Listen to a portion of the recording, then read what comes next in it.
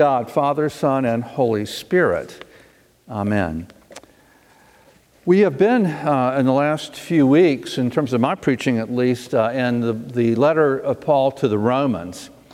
And you probably noticed that here, as well as in all of Paul's works, there's a kind of heft or weight to what he seems to be writing. And it may seem dense and maybe even difficult for us to kind of know what he's talking about at certain times. And yet, what Paul has to say to us, I think, is really of importance. And so trying to dig a little deeper and find out what he's talking about, I think, is worthwhile.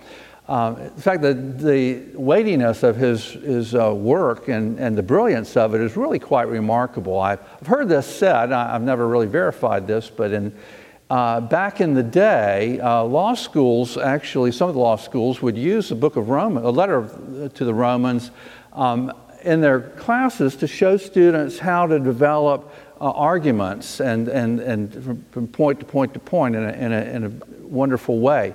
So it's a value at a lot of different levels.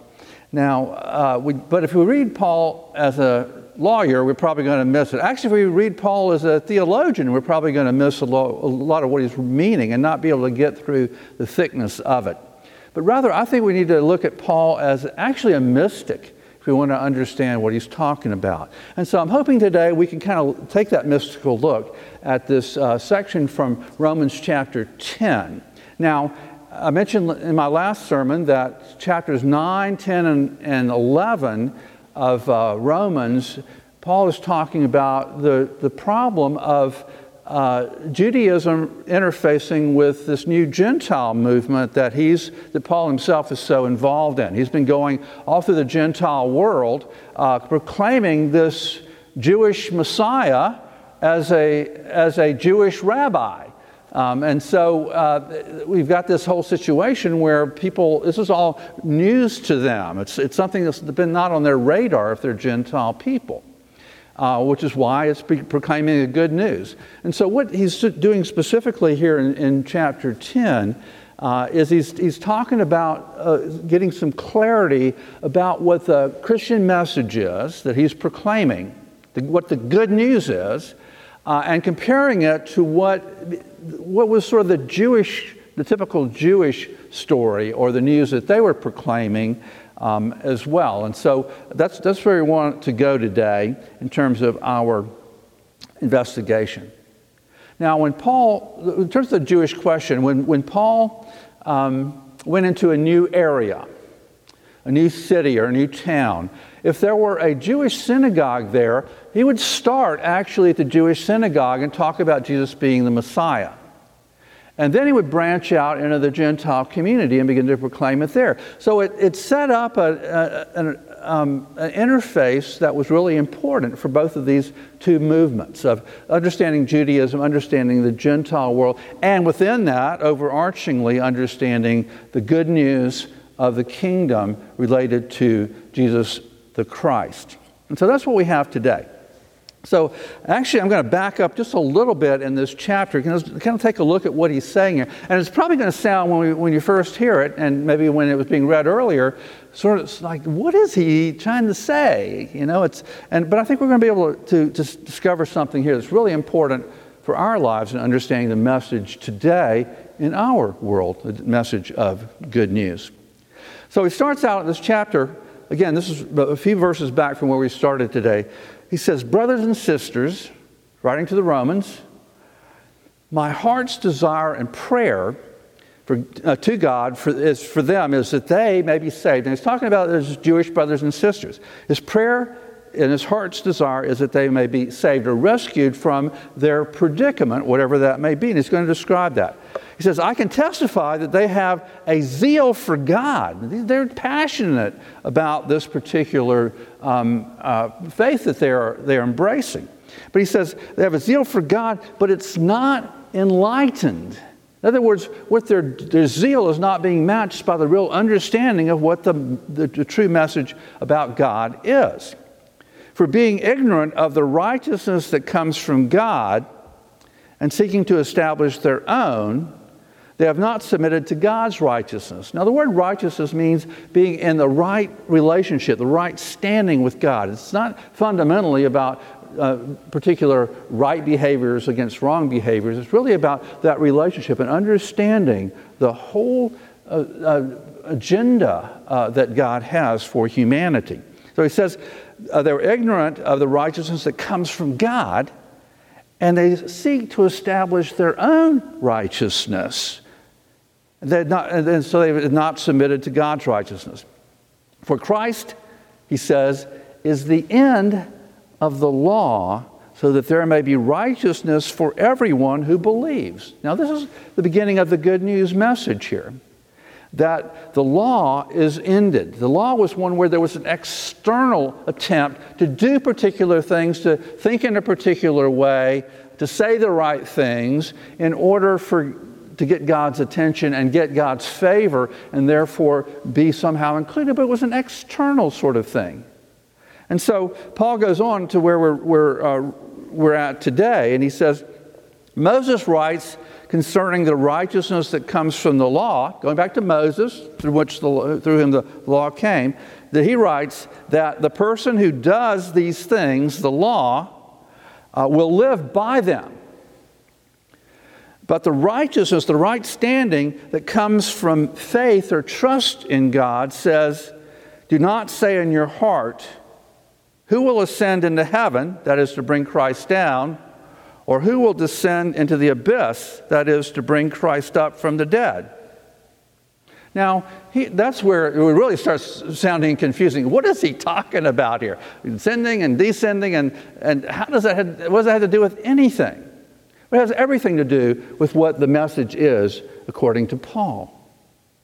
That, again, when we were looking at, as the Jews did, at finding our acceptance, our righteousness, our place with God out there in the external world, where it's really not going to be a transformational experience. So if we think that we can go out there, or we can go down there, anywhere outside of ourselves and discover Christ there exclusively, then we will have missed it. Why? Because he says, what does it say? This is Isaiah 52. The word is near you, on your lips and in your heart. So here's the big good news shift that's going on. That it's not an external message. It's something that starts in here. That it's already here. That word is near you. It comes from your lip. You interface with it from your heart, from the very core of your being. So it's a shift inward instead of the external world. So you can see how this is really quite an innovative message, both for the Gentile people and for Jewish people, as Paul proclaims it.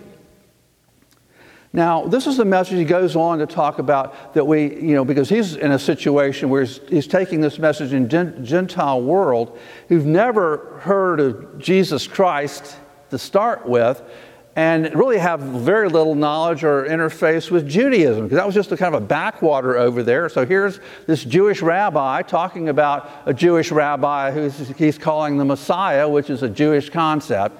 And so, what is all that meaning? How is he straightening that out? And so he goes into talking about the necessity of people going and being called to go out and proclaim this particular message to the world.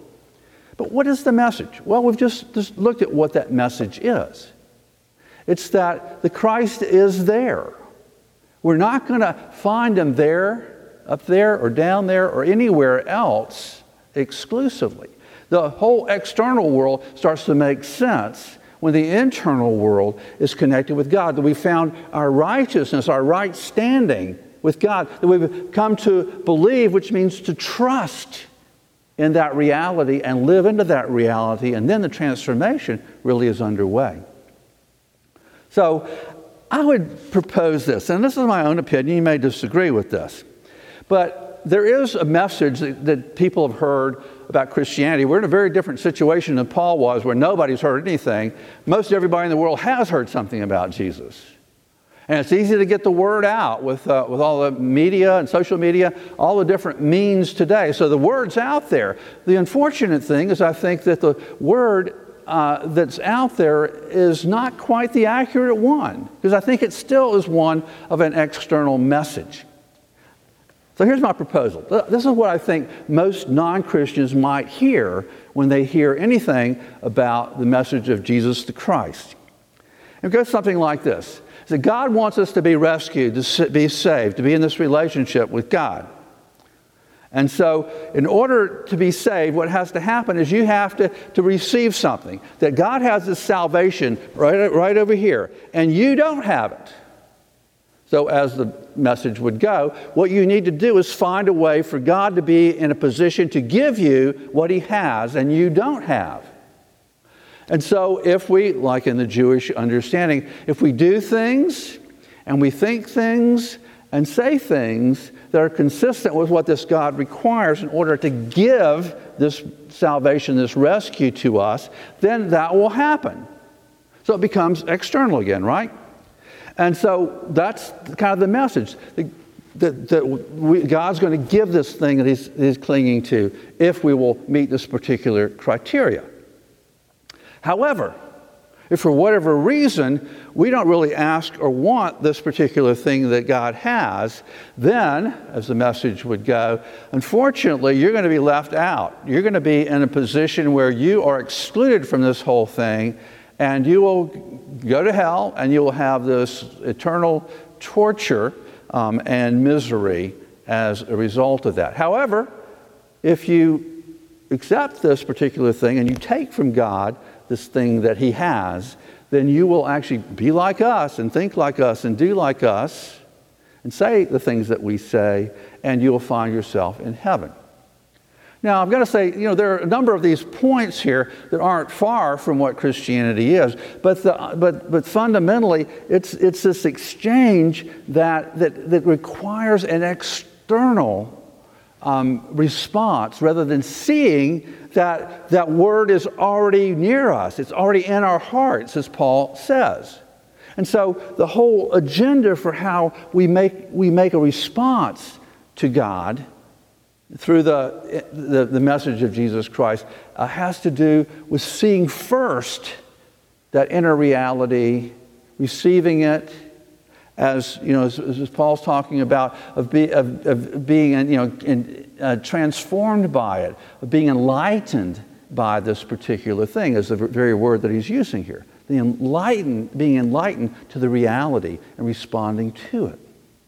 So Paul is offering us this incredibly good news message. I would say this other message is kind of bad news for a lot of people, of the God that we've got to please in all these different ways in order to get this salvation or rescue.